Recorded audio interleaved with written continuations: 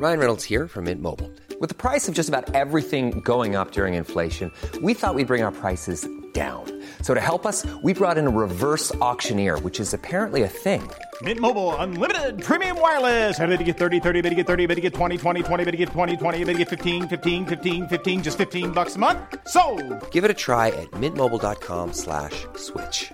$45 up front for 3 months plus taxes and fees. Promo rate for new customers for limited time. Unlimited more than 40 gigabytes per month. Slows full terms at mintmobile.com. Do you want a bra that's sexy or a bra that's comfortable? Thanks to Third Love, you can have both. Third Love was started to take all the frustration, ick, and ugh out of bra shopping. That's why they make solutions for every bra problem, aka problems. Their bras make it easy to bring back perkiness you haven't seen since high school, get smoothing you know where, and have straps that actually stay put. Designed at their headquarters in San Francisco and made from premium materials, they put every style through hours of wear testing on real women, including themselves, before it's given the stamp of boob approval. Comfort and support are guaranteed. Plus, whether you're a double A cup or an H cup, their virtual fitting room will help you find your perfect fit fast. They even invented half cups. No more feeling stuck between two cup sizes that don't fit. It's time to get your problem solved. Visit thirdlove.com and get $15 off your order with code PODCAST15.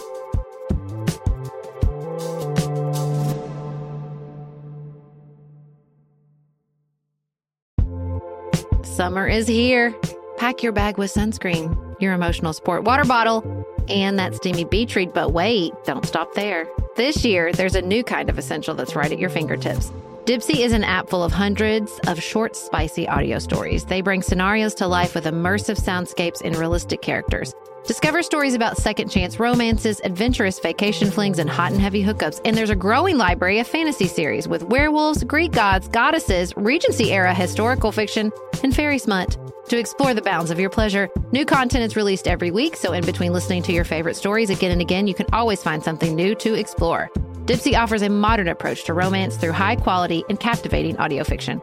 For listeners of the show, Dipsea is offering an extended 30-day free trial when you go to dipseastories.com/pantsuit. That's 30 days of full access for free when you go to DIPSEA stories.com/pantsuit. dipseastories.com/pantsuit.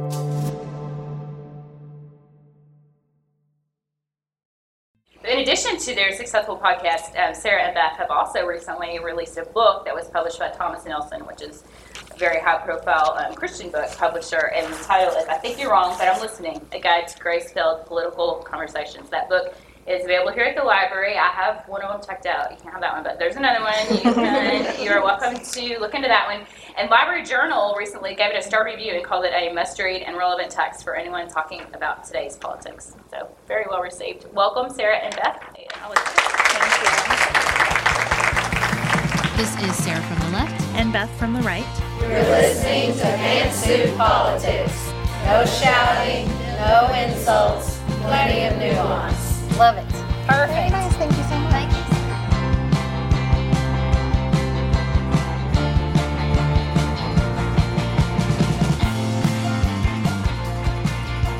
Hello, everyone. Welcome to another episode of Pantsuit Politics. We are sharing our live podcast from my hometown of Paducah, Kentucky that we recorded this weekend. I'm so excited to share it with everyone. This is going to be a little different than our normal live podcast episodes because we recorded it so close in time to Tuesday's episode. We were able to do it just like a regular Tuesday episode. So in just a second, you'll hear the sound from that, and we'll tell you exactly what we're discussing. Before we do, we want to tell you about another place you can hear our voices today if you'd like. We were so happy to join the delightful Meg Tietz on Sorta Awesome, and so you can hear our discussion over in her feed. And it was a really good conversation with some questions from people who love both of our podcasts about digging into really hard conversations, especially with people that we love. And so thank you, Meg, for having us on. We also wanted to let you know that this Friday on Pantsuit Politics, we're going to have a conversation with Deborah Lipstadt. Deborah is a professor at Emory University of Holocaust Studies. We've been struggling since the Women's March with how to have a deep, historically rooted conversation about anti-Semitism in America. And we've kind of avoided the conversation about Representative Omar because we wanted to put it in that larger context. And we are delighted that Deborah is going to spend some time with us this week. If you have questions that you'd like us to consider in that discussion, send us an email or a note on social media. But we will be having a very holistic conversation about anti-Semitism in modern America on Friday with an expert. Without further ado, here's Pantsuit Politics, broadcasting from Paducah, Kentucky. So on this episode, we are going to talk about a few news items like we usually do. We'll be complimenting the other side. We're going to have a main segment where we're going to talk about Elizabeth Warren's new proposals to break up Google, Facebook, and Amazon. We're going to record it like a normal episode, but we do want it to sound like a live event. So please do. Sarah loves it when you laugh at her jokes. It's very important to her. So please do that. And we will do Q&A at the end. So if there's anything that we talk about in the show that you want to talk more about, or just in general, people ask us everything from like lipsticks to 2020, like the full gamut is out there. We can talk about Morning Joe at the end. So whatever you want to do. So first, we had a request, and it's pretty intense. And we're going to dive right in with that one. Donald Trump signed a Bible, did you hear? He did. He signed the cover of some Bibles. Not just one Bible, like multiple Bibles and the covers. We sign books all the time now, and I can't imagine, like we wrote that book, and we would never sign the cover. I think that part is not getting enough attention because of the... I have so many questions. Did they bring the Bibles for him to sign? I don't know. Did you see the picture of the Bible military edition? I didn't know that was a thing. Oh, there's an edition of there's an everything. It's like Chicken Soup for the Soul. There's an edition for everything of the Bible, for sure. There's like Chihuahua Lovers, a Bible edition, 100%. So, like, did they bring him to sign? Did he know he was signing a Bible? Like, maybe he was signing. I'm giving the benefit of the doubt right now. Maybe he was signing quickly and he didn't realize what it was. Maybe he thought it was Art of the Deal, but thicker. Nothing.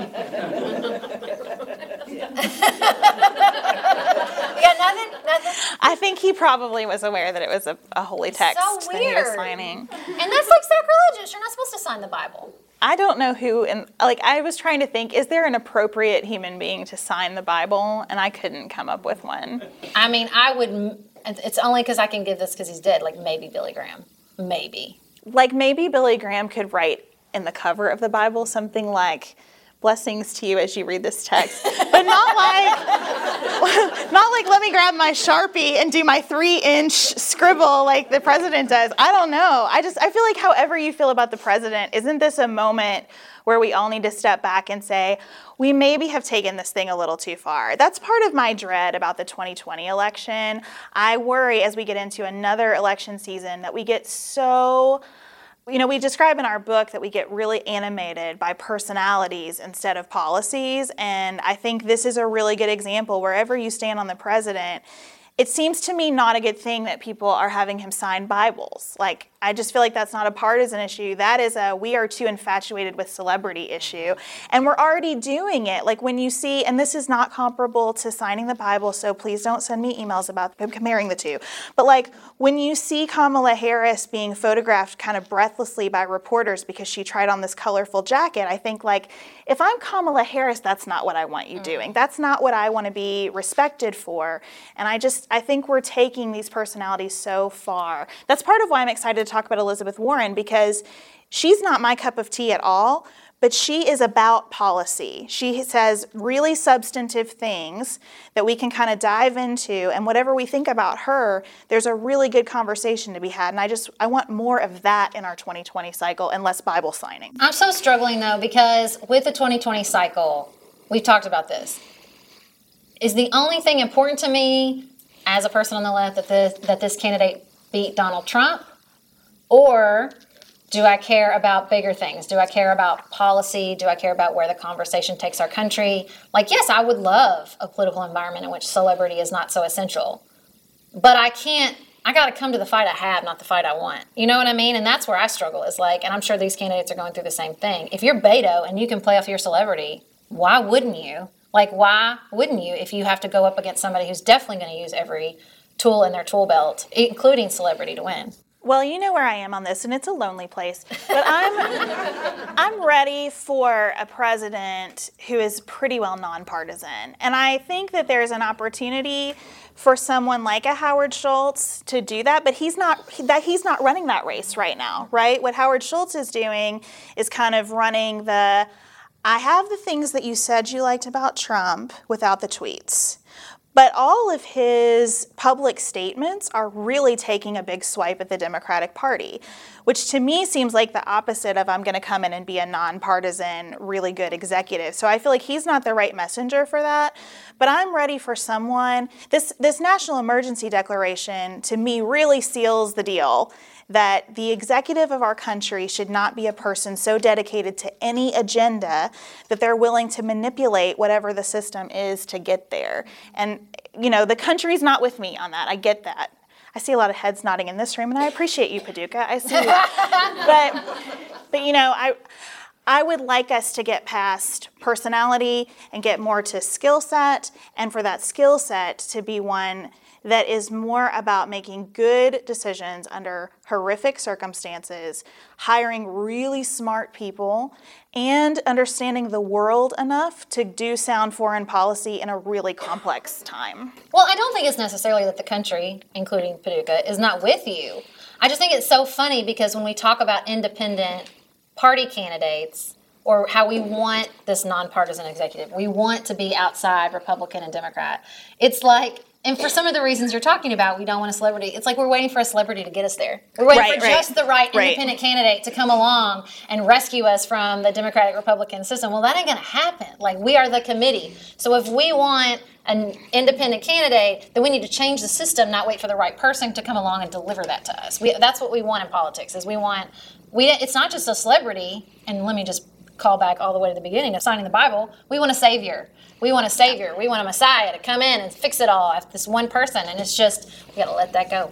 And the really hard thing, I think, because I often wish for a primary challenge to the president as well, and I think somebody like Evan McMullin was running the way that I'm talking about in the last election, but then since then, his path to a greater platform has been to spend every waking moment of his life attacking the president.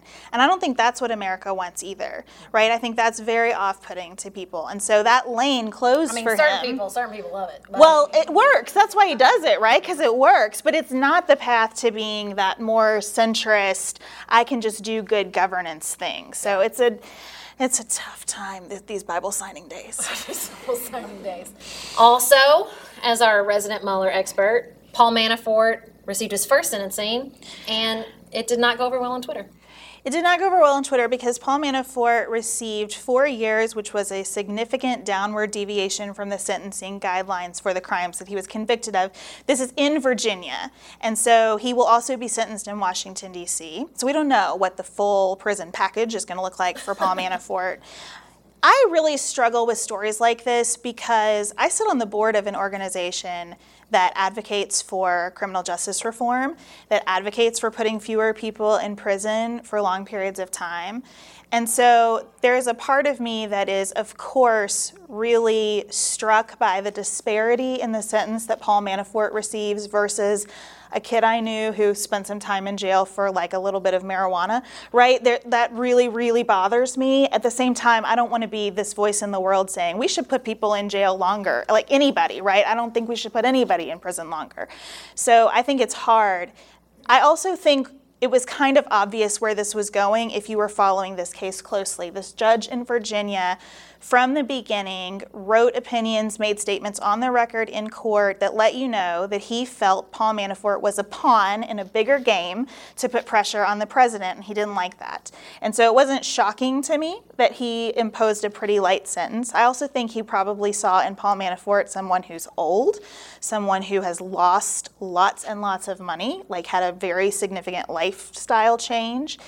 And for better or worse, we put human beings on the bench, and I think this human being who was sitting on the bench had more in common with Paul Manafort than a lot of the people who came into his courtroom. And it's sad that our system works that way, and I think lots of people are doing good work around that, but this wasn't shocking to me. The judge's comments, in particular that Paul Manafort has lived a blameless life. I mean, no. That's not true, That's objectively. not true. He's before you. People who have lived a blameless life wouldn't be before you. And If zero you claim people- something, that's your job. Zero people have lived a blameless life. Right. That's why no one should sign a Bible. Like, It's the truth. It's the truth. Well, and I just think that I have a heart for criminal justice reform as well.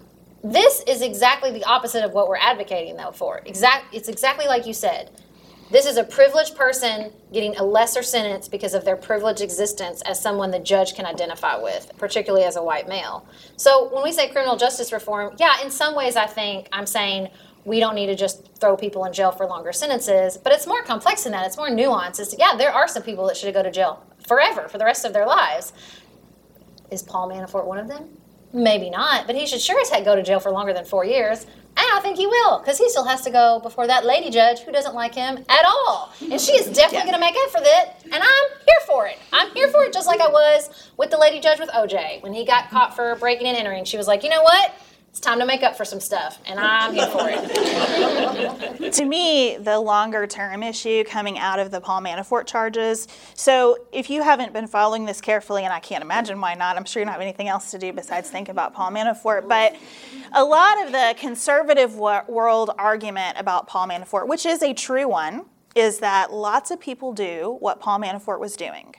Lots of people are taking money from foreign governments and influencing members of Congress and members of administrations in our country without registering as foreign agents, and nobody prosecutes them. And I believe that. I think that happens all the time. I think it is a very widespread problem with our system. I think lots of people are doing lobbying and not declaring that they're lobbyists. The answer, though, isn't so we never prosecute those people. And I also think the answer isn't let's go throw half of Washington, D.C. in prison.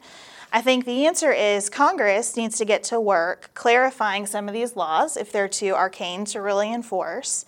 And we need to figure out what the appropriate penalties are. I would rather someone like Paul Manafort have to go work like a regular job and pay lots of money back to the government than sit in prison on taxpayers' expense. Like, to me, there's a more just outcome here. But he's not going to go work a regular job. It's just not going to happen. I mean, I guess you could sentence him to work release in a very specific work position, but like he's going to use the same network he used to commit fraud and exploit the system outside of jail, which is why he belongs inside of jail for longer than 4 years. I think we help that, though, if we address the larger problem, right? Because at some point, that network becomes too risky. If we do start to actually bring these cases, that network dissipates a little bit. It's going to be a long game, right? I think it will take a long time to address that problem, but I think the answer is a more fulsome focus on people who are lobbying Congress without registering instead of just, well, we should just let Paul Manafort go. So the charges in D.C. are similar to the Virginia charges.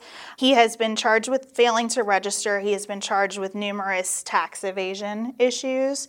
He was getting all this money from the Ukrainian government and keeping it offshore and living a very expensive lifestyle in the United States. Blameless and expensive.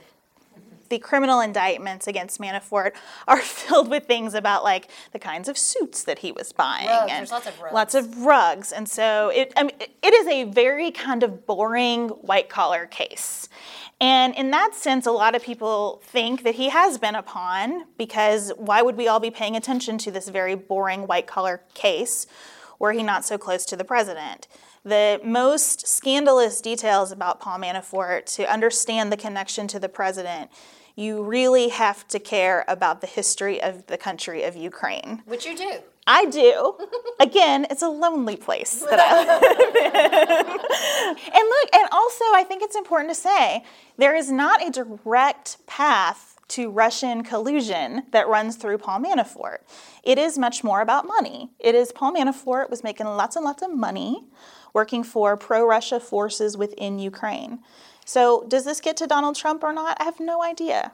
I still think what he did was wrong. Yeah. And I still think that such a downward departure from sentencing guidelines for Paul Manafort is really problematic when you compare it to sentences against criminal defendants in front of the same judge on low-level drug charges. And those are the things that I think need attention. So now we're going to move on and compliment the other side. Mm-hmm.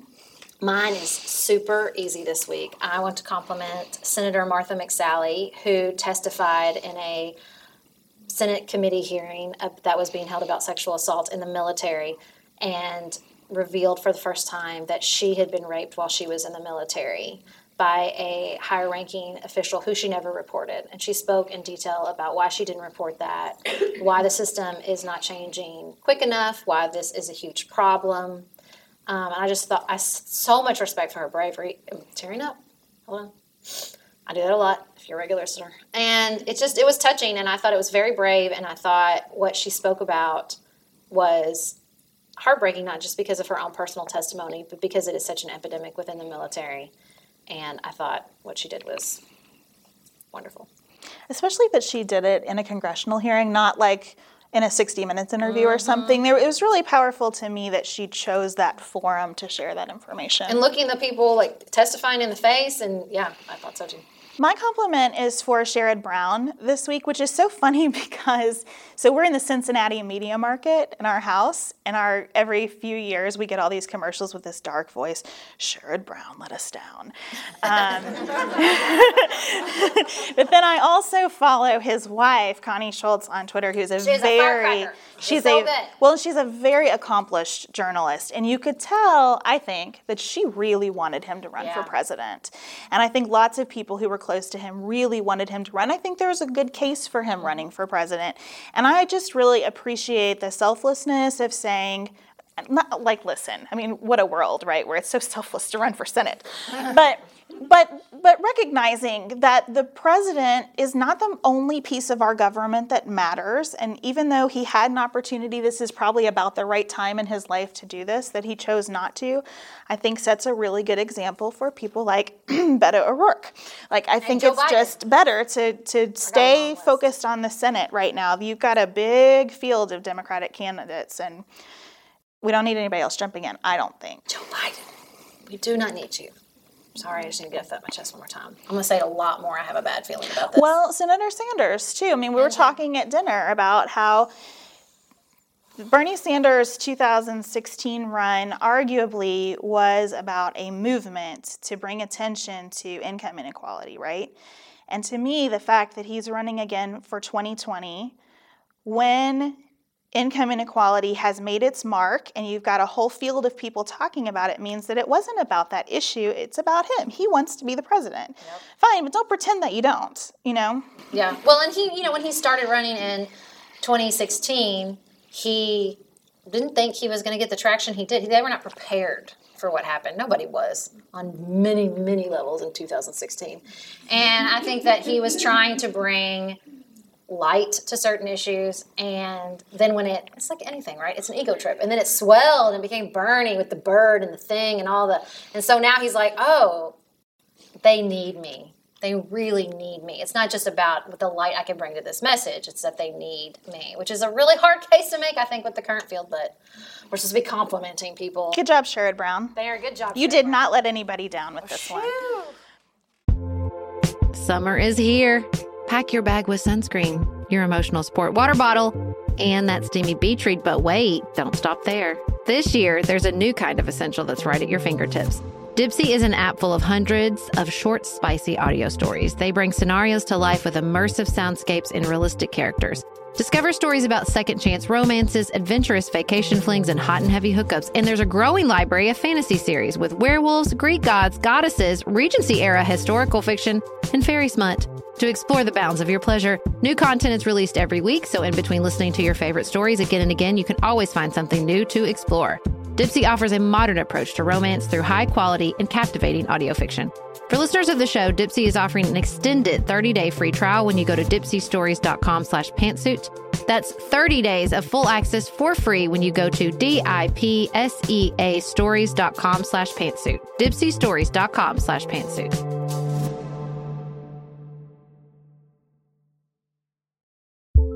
This show is sponsored by BetterHelp. This year is going by so quickly, and I had a little bit of a moment of panic about it this week. I thought to myself, I'm losing track of time. It's going so fast. It's going to be December before I know it. My kids are growing up, and I just kind of was spinning out And I stopped and I closed my eyes and I pictured my last therapist, who I haven't seen since the end of 2020. But I remember the way he talked me through these issues, and I sort of channeled his energy and put my feet on the ground and thought, this is just how time feels now, and there's nothing wrong with that or right about it. It just is.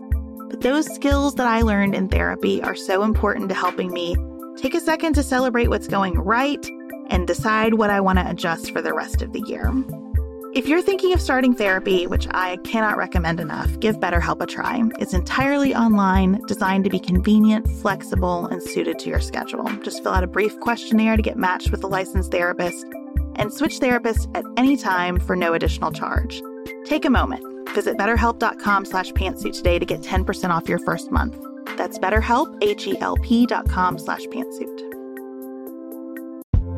The second most stressful thing after planning a trip is packing for it. This is true. This is a true story. I have just told you the clothes I have don't fit. They don't go together the way I want them to, or I'm missing some essential piece. And then I discovered Quince. It's my go-to for high-quality vacation essentials, like this premium European linen dress that's going to get us all through the heat wherever we're traveling. Blouses and shorts from $30, washable silk tops, premium luggage options, and so much more. All Quince items are priced 50 to 80% less than their similar brands.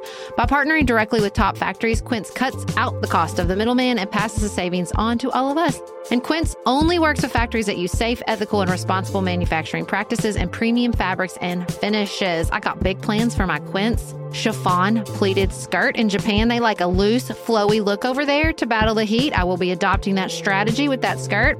Pack your bags with high-quality essentials from Quince. Go to quince.com/pantsuit for free shipping on your order and 365-day returns. That's QUINCE.com/pantsuit to get free shipping and 365-day returns. Quince.com/pantsuit.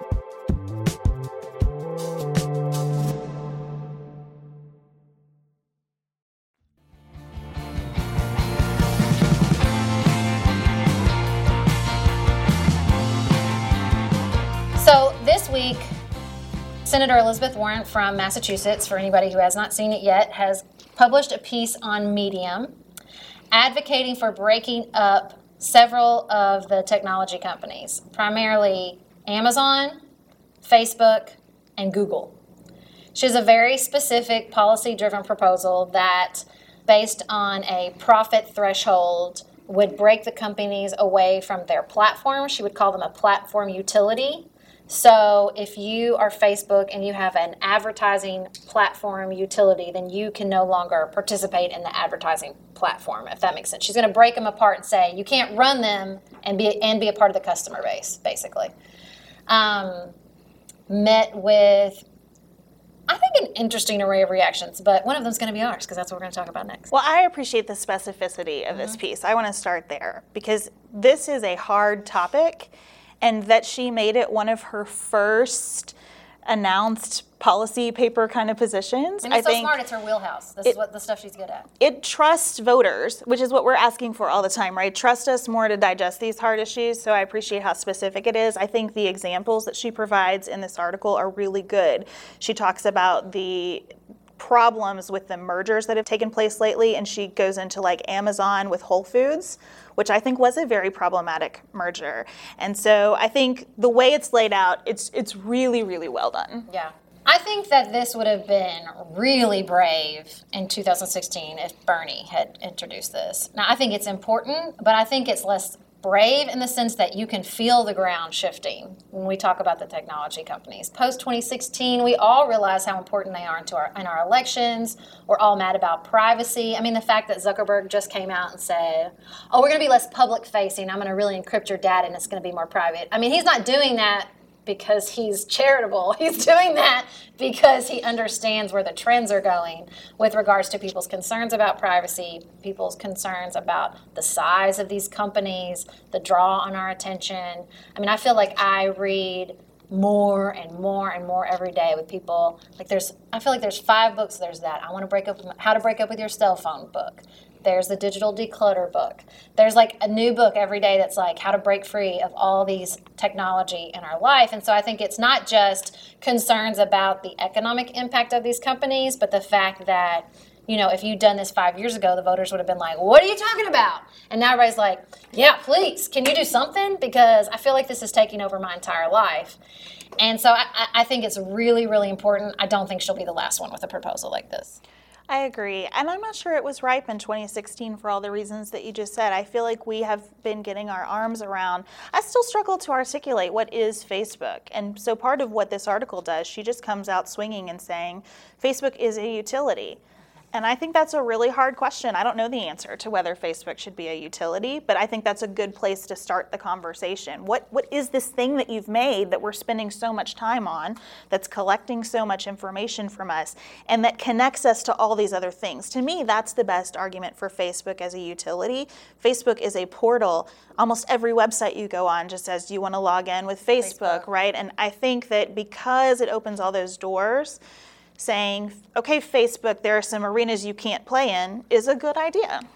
One of the key arguments she makes in the article is that Facebook, and particularly Google, were able to innovate and grow and thrive because there was a monopoly case against Microsoft in the 90s that opened up and released Microsoft's death grip on Internet. Everybody remember Internet Explorer? And just all the software. And I was reading a couple articles that pushed that history further back and said Microsoft only came about because they did a monopoly case, an antitrust case against IBM. The government goes after them, regulates them, just creates enough breathing room for innovation to come in and kind of blow up the model, and then we're starting over and over again. I think the reason our antitrust enforcement has really just all but halted is because it's so driven by the only way you know it's an antitrust problem is if the price is going up for the consumer. It's all in this price model. Well, that doesn't work with a free product like Facebook, although it's not free. We all know it's not free. Not free. So it doesn't cost you anything in dollars doesn't mean it's not free. And so I think that she's really pushing against that. She's saying that doesn't matter. Like we're talking about something really different here, and it's very, very important that we think about the role our government plays in protecting us from these monopolies and the fact that we are not doing almost any antitrust enforcement. I was reading one article and it said that from 1970 to 1999, there were 15 antitrust cases brought a year. From 2000 to 2014, only 3 were brought on average a year. So the government is not enforcing any sort of antitrust protection. And I think it is costing all of us. So Reagan-era Republican ideology was that antitrust was government picking winners and losers, and we don't want that. And I think that's true. I think the trouble, though, when you rein antitrust enforcement in to 3 a year, is that now government's really picking losers, right? Because it's not a principled framework anymore. When you choose to bring one of these actions, you're making a really deliberate choice. For example, right now the Trump administration is making a really deliberate choice about CNN. Wonder why, And that's government picking a loser. And so I think it's kind of a pendulum. We were probably too far. We have had periods of our history where we've enforced these laws too harshly. Now we've gone too far to the other side where we're not enforcing them enough, and we need to find some principled middle ground. And I think this is another area where it would be healthy for everybody to recognize that we are not going to bat 1,000 on this. We are not going to get antitrust enforcement exactly right every time.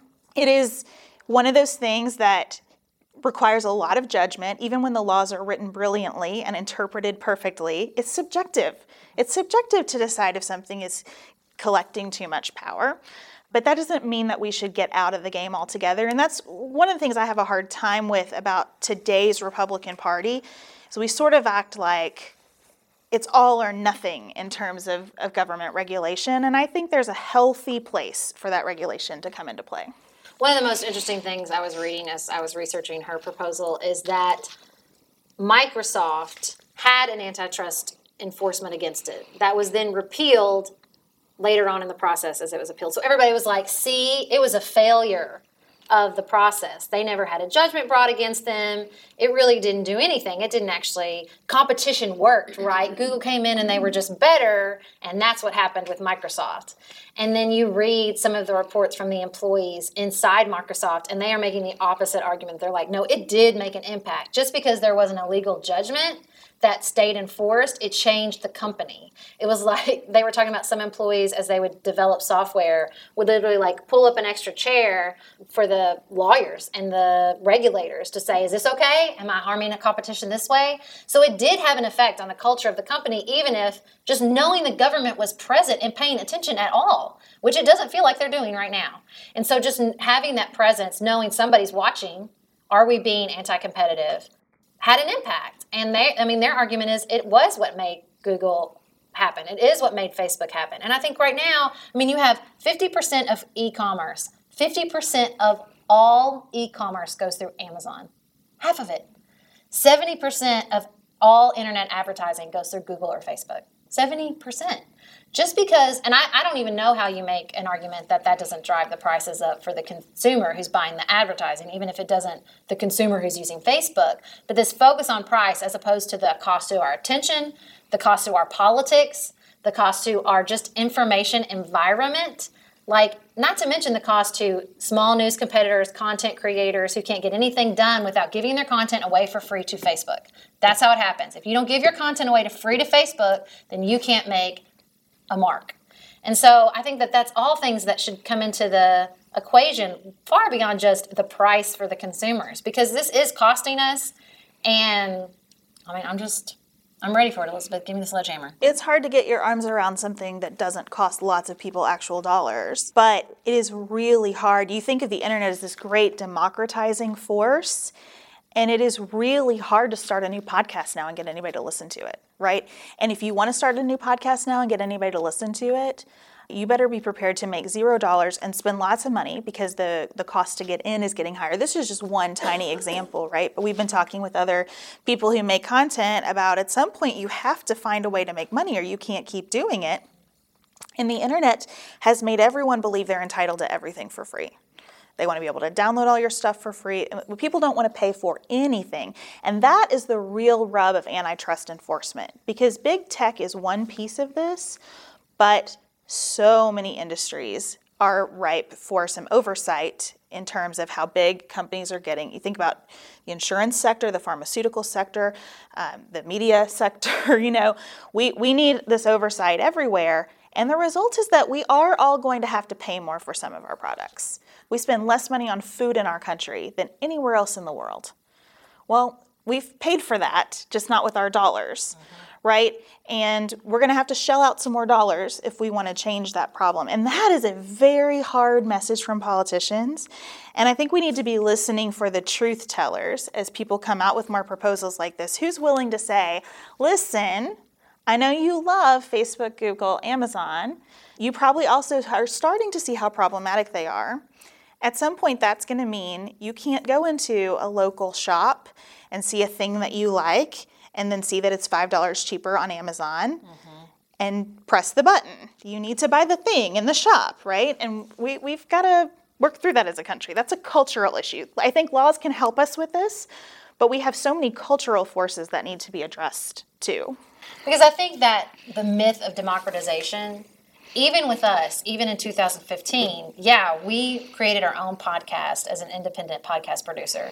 The reason our podcast took off was because we have all these gatekeepers. And at the time, the major gatekeeper was iTunes. And if they featured you on New and Noteworthy, which they did us, that was a make or break. They're a gatekeeper. That's what Google is. I mean, it's an algorithm in theory until they shut you off because they can obviously just flip the switch. That's what they got in trouble with in Europe. As Europe was able to prove, the European Union said, no, you're flipping the switch on people.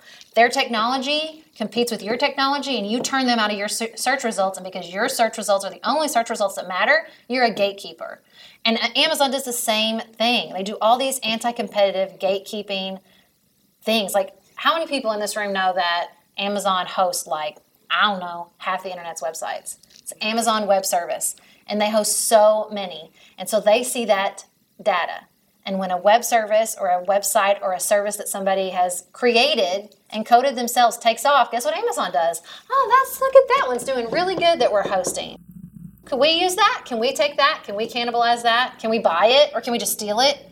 Facebook, Instagram, Facebook, WhatsApp, like they all do it. And that's gatekeeping, that's anti-competitive, and it's costing all of us. And it's really hard to know where the line is between the American dream and you've gone too far. I mean, these are great success stories. I'm not mad at Amazon. I wasn't even mad at Amazon when they pulled their headquarters out of Brooklyn. Like, I'm not mad at Amazon at all. They've done what lots of us wish we could do, right? It's a good idea. I use their services. It works really well. It's really convenient. So I'm not angry about it. And I think that line between where is this a good idea that's really taken off because it meets consumer demand and where is it becoming kind of a threat is a thin one. And I got even more persuaded. We had a guest, Sean McFate, on, I think last week on the podcast, who wrote this book called The New Rules of War.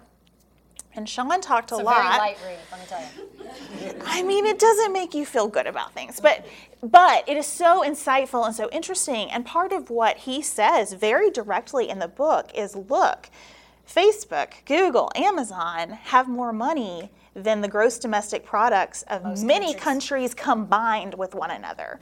So if Amazon wanted to hire a mercenary force and go solve genocide in Rwanda, who's going to stop them? Who's going to stop them? They could do that. Now, maybe there are people who are comfortable with that. I don't think that I'm one of them. And so I don't know how to solve that problem of like, when are we redistributing in an unfair way from people who've worked really hard and earned lots of money and done good things in the world. But I think that big tech is a good place to have this it's the hardest place to have this conversation, but I think it's a good place to have this conversation because big tech is so much more than we make a thing and we conspire to set a price on that thing. It is, we make a thing, but you don't really know what the thing is, and you don't totally understand how you're interacting with it, and you don't totally understand the reach of it. You know, The Daily, the New York Times podcast, had a really interesting episode recently about how engineers at big tech companies are starting to understand that the technology that they've made to like better surf the internet is being used in weapons of war. So even the people who are in these companies sometimes don't understand their reach. And I do think we need to have some good conversations as a country on how do we get our arms around that. Earth Breeze Eco Sheets look just like a dryer sheet, but it's ultra concentrated, liquidless laundry detergent. It's the best of all worlds. Earth Breeze is tough on stains and odors while being kind to the planet and your skin, so it's good for sensitive skin. It reduces plastic waste. All of these things are true and amazing, but let's get to the heart of it. Y'all know I have a laundry system. You know it revolves around training children, as young as possible, to do their own laundry. Earth Breeze Sheets feels like they were invented for this. Because littles maybe sometimes struggle with those big, heavy jugs. Or maybe you worry about the pods, but here we go, y'all. Earth Breeze Eco Sheets. It's like the perfect solution. A child as young as 2 can handle these sheets. And even with toddlers, like you can get them involved. And this is a way to get them helping with laundry even before they could do it themselves. Ugh, God, I love it so much. Right now, our listeners can receive 40% off Earth Breeze just by going to earthbreeze.com/pantsuit. That's earthbreeze.com/pantsuit to cut out single-use plastic in your laundry room and claim 40% off your subscription. earthbreeze.com/pantsuit.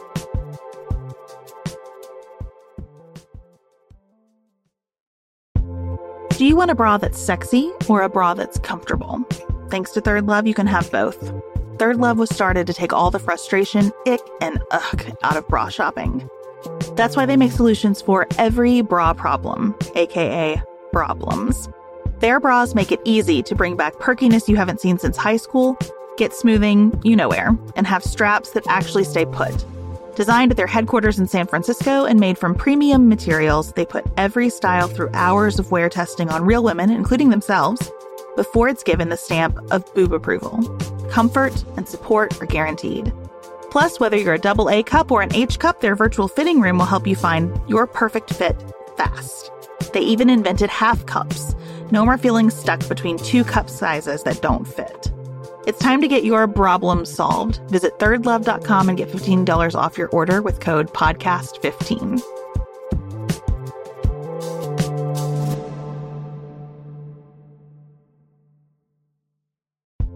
We do quite a bit of hosting here at the Silvers household, and I think there is nothing that completes a table for dinner like a beautiful loaf of bread, and Wild Grain has made that so simple because they send gorgeous loaves of sourdough bread. Lots of spins on the ingredients, but always just this fantastic, high quality, easy to bake in 25 minutes or less from frozen bread that turns out perfectly every single time. I also have to tell you about the free croissants for life that come with your Wild Grain orders. And those croissants make the morning, your brunch, maybe your late night snack, flaky and like you're sitting in a French cafe, and they're just perfect every single time. That's what I love about Wild Grain. It's easy, it's consistent, it's fully customizable. It is the first ever bake from frozen subscription box for sourdough breads, fresh pastas, and artisanal pastries. For a limited time, you can get $30 off the first box plus free croissants in every box when you go to wildgrain.com/pantsuit to start your subscription.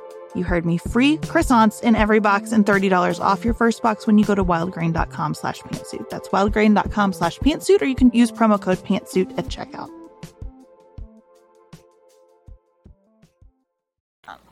I think what really bothers me the most about conversations about Facebook and Amazon and big tech generally is we always, or increasingly, for a long time, and this is, we're finally breaking through with some of this Elizabeth Warren stuff.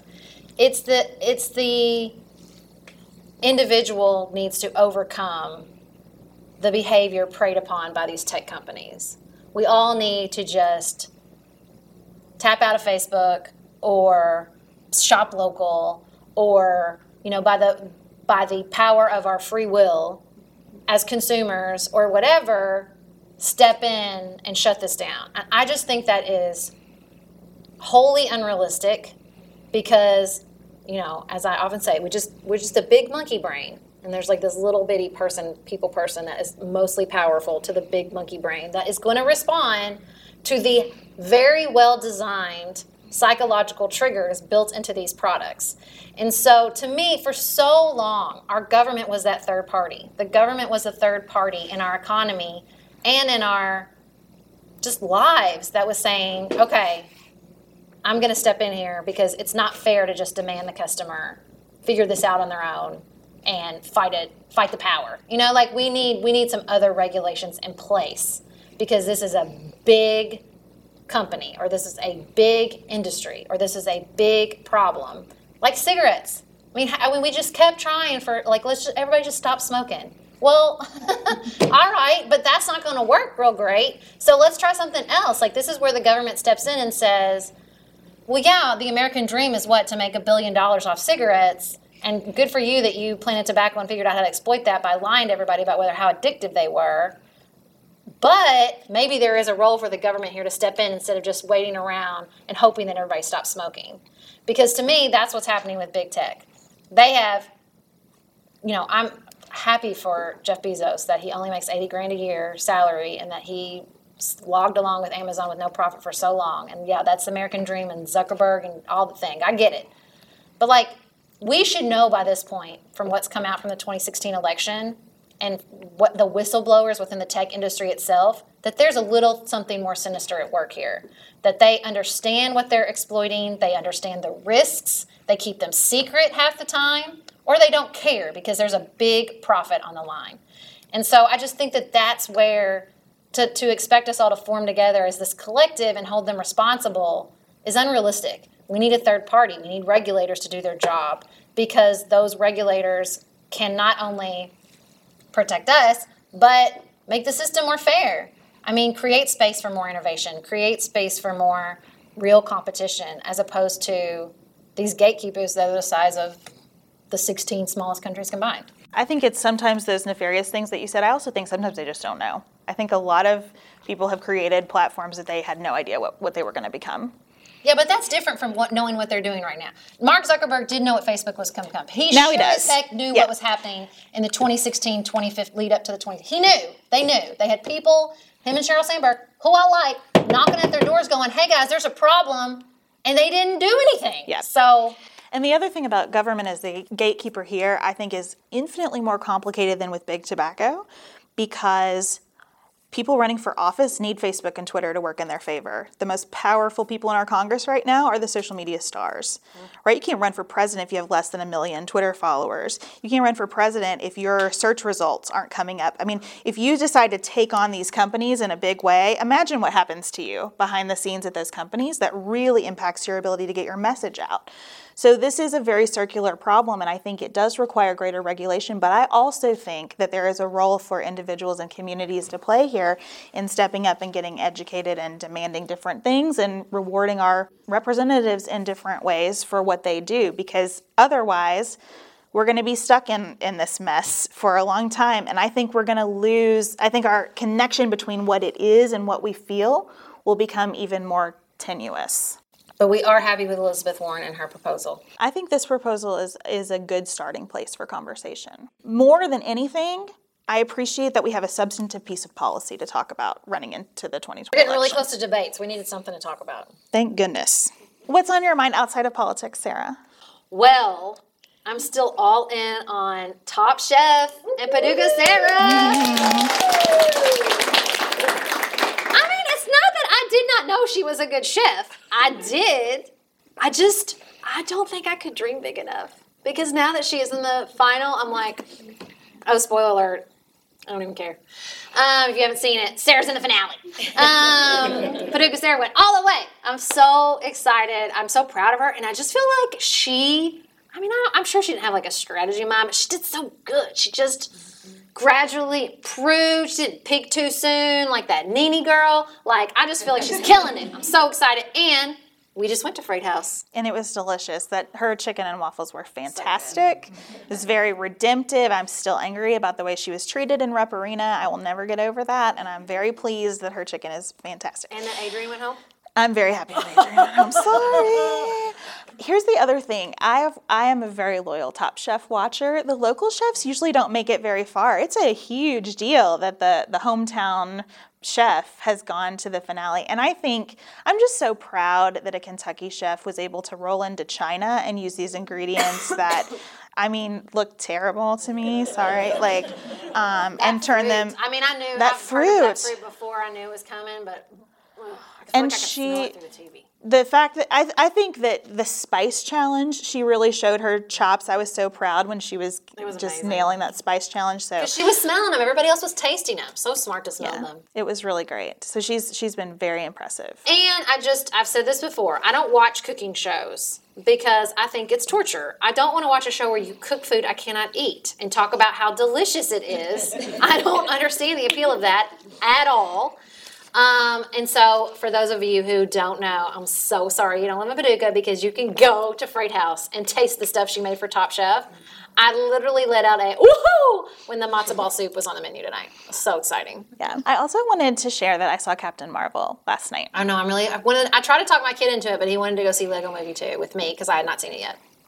That's fine. But Captain Marvel. When you said you were going to the movies, I was like, please go see Captain Marvel so we can talk about it. I love superhero movies, as people who've listened to the podcast know, and I thought it was really fun.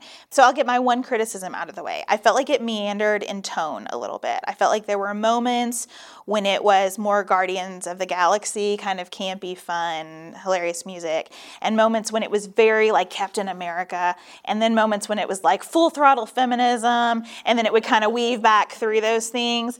But I really liked it, and I feel like it just has this interesting message as we were waiting for the second stinger. So listen, sit there forever, go through all the credits. Only Marvel can make us do this, right? But as we were waiting for the second stinger, Chad forwarded me an article from Wired about how this movie is not about female empowerment, it's about female power. I saw that headline. It was so good. And I think that distinction is right on with this movie. This movie was not, you go girl, you can be whatever you want to be. This movie was like, I will take it, right? Like, what I really love about this character is her ability to actually absorb negative energy and convert it to raw power. It's really exciting to watch. It's something I've never seen before, you know? I found Brie Larson a little boring. Was she good? I liked her. Look, it's not like you have to have a lot of depth to be a superhero in a Marvel movie. When they're one note and they're a little flat, it's even worse when they take on a superhero movie. I think she was good. I did not think she was great. But I don't think the character, I think she could overwhelm. The character is so powerful that I think if you had like a real star power actress in that role, that it could be too much. So I think it was like a really good combination. I'm going to get nasty email for saying that. I just thought of 100 ways that that's offensive to people. But I mean, I just think she was it was a good calibration because the whole movie, it's her origin story, right? So she doesn't understand what she is or why this has happened. And I think it works really nicely. Speaking of closing credits, you've seen Lego Movie 2. I have. Did you know the closing credits are real Legos? That's not animation. That's awesome. All that barrel rolling. Have y'all seen Lego Movie 2? Oh my gosh. At the end, there's these giant Lego barrels where they're like rolling up Lego like replications of the character, but they're real because Lego Movie is not real Lego. Spoiler alert. That's animation. And so the end is real. It's really, really cool. And so we stayed through to watch that. And I thought Lego Movie 2 was very cute. I still like the first one better. I thought there was too much like popping into the real world. I did not dig that. I like the first Lego Movie where you just think that's their world and at the end you find out. There's a little too much back and forth for me. We'll see Captain Marvel just because they had me at that female power headline. And it's super important to the Infinity Resolution, Wars, which whatever I it am is. still so mad about. I can barely articulate how quickly I need that happy. I didn't know there were two, and so I went in a very stressful news environment thinking I was going to a superhero movie, which was going to bring justice and peace at the end, like they always do.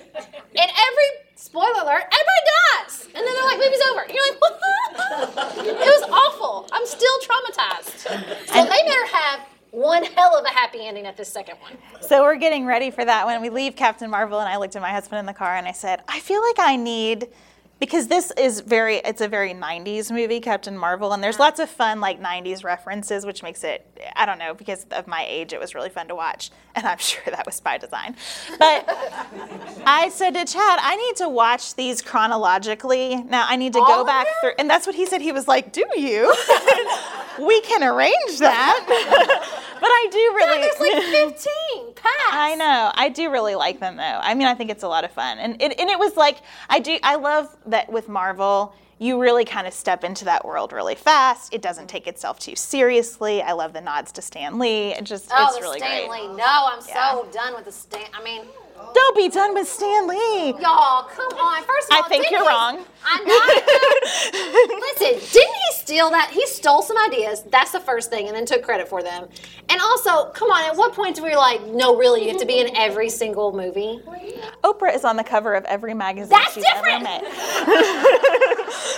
It's different. It's called Oprah Magazine, not Batman Magazine, not Stan Lee universe. It's the Marvel universe, and it's different, and Oprah never does anything wrong.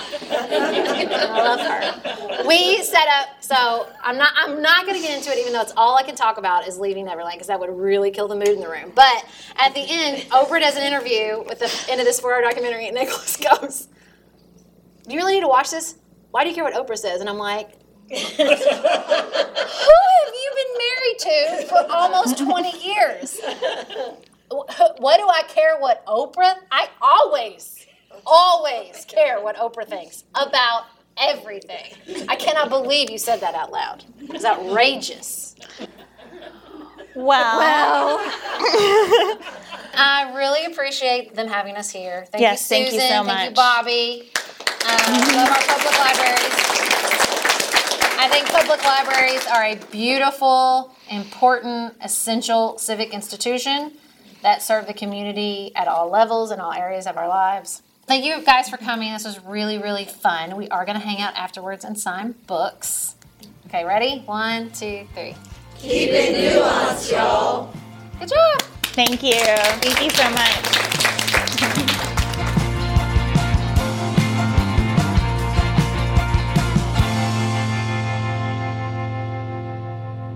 Dylan Garvin produces Pantsuit Politics every week. Thanks for making us sound better, Dylan. Elise Knapp is our managing director, which means we could not make it without her scheduling, organization, feedback, and creativity. Thank you, Elise. We couldn't make Pantsuit Politics without support from our listeners. Go to patreon.com/pantsuitpolitics to learn how you can receive more nuance and help us make the show. Special thanks to our executive producers who have committed to supporting us in a major life-giving way. Tracy Putoff, Tim Miller, Cherry Haas, Sarah's husband Nicholas Holland, and my husband Chad Silvers. Our theme music is composed and performed by Dante Lima. The music under our ads is composed and performed by Dylan Garvin. Learn more about our live events that we're involved in and what we're reading each week by signing up for our weekly newsletter at pantsuitpoliticsshow.com. And connect with members of the Pantsuit Politics community by following us on Instagram, Facebook, and Twitter.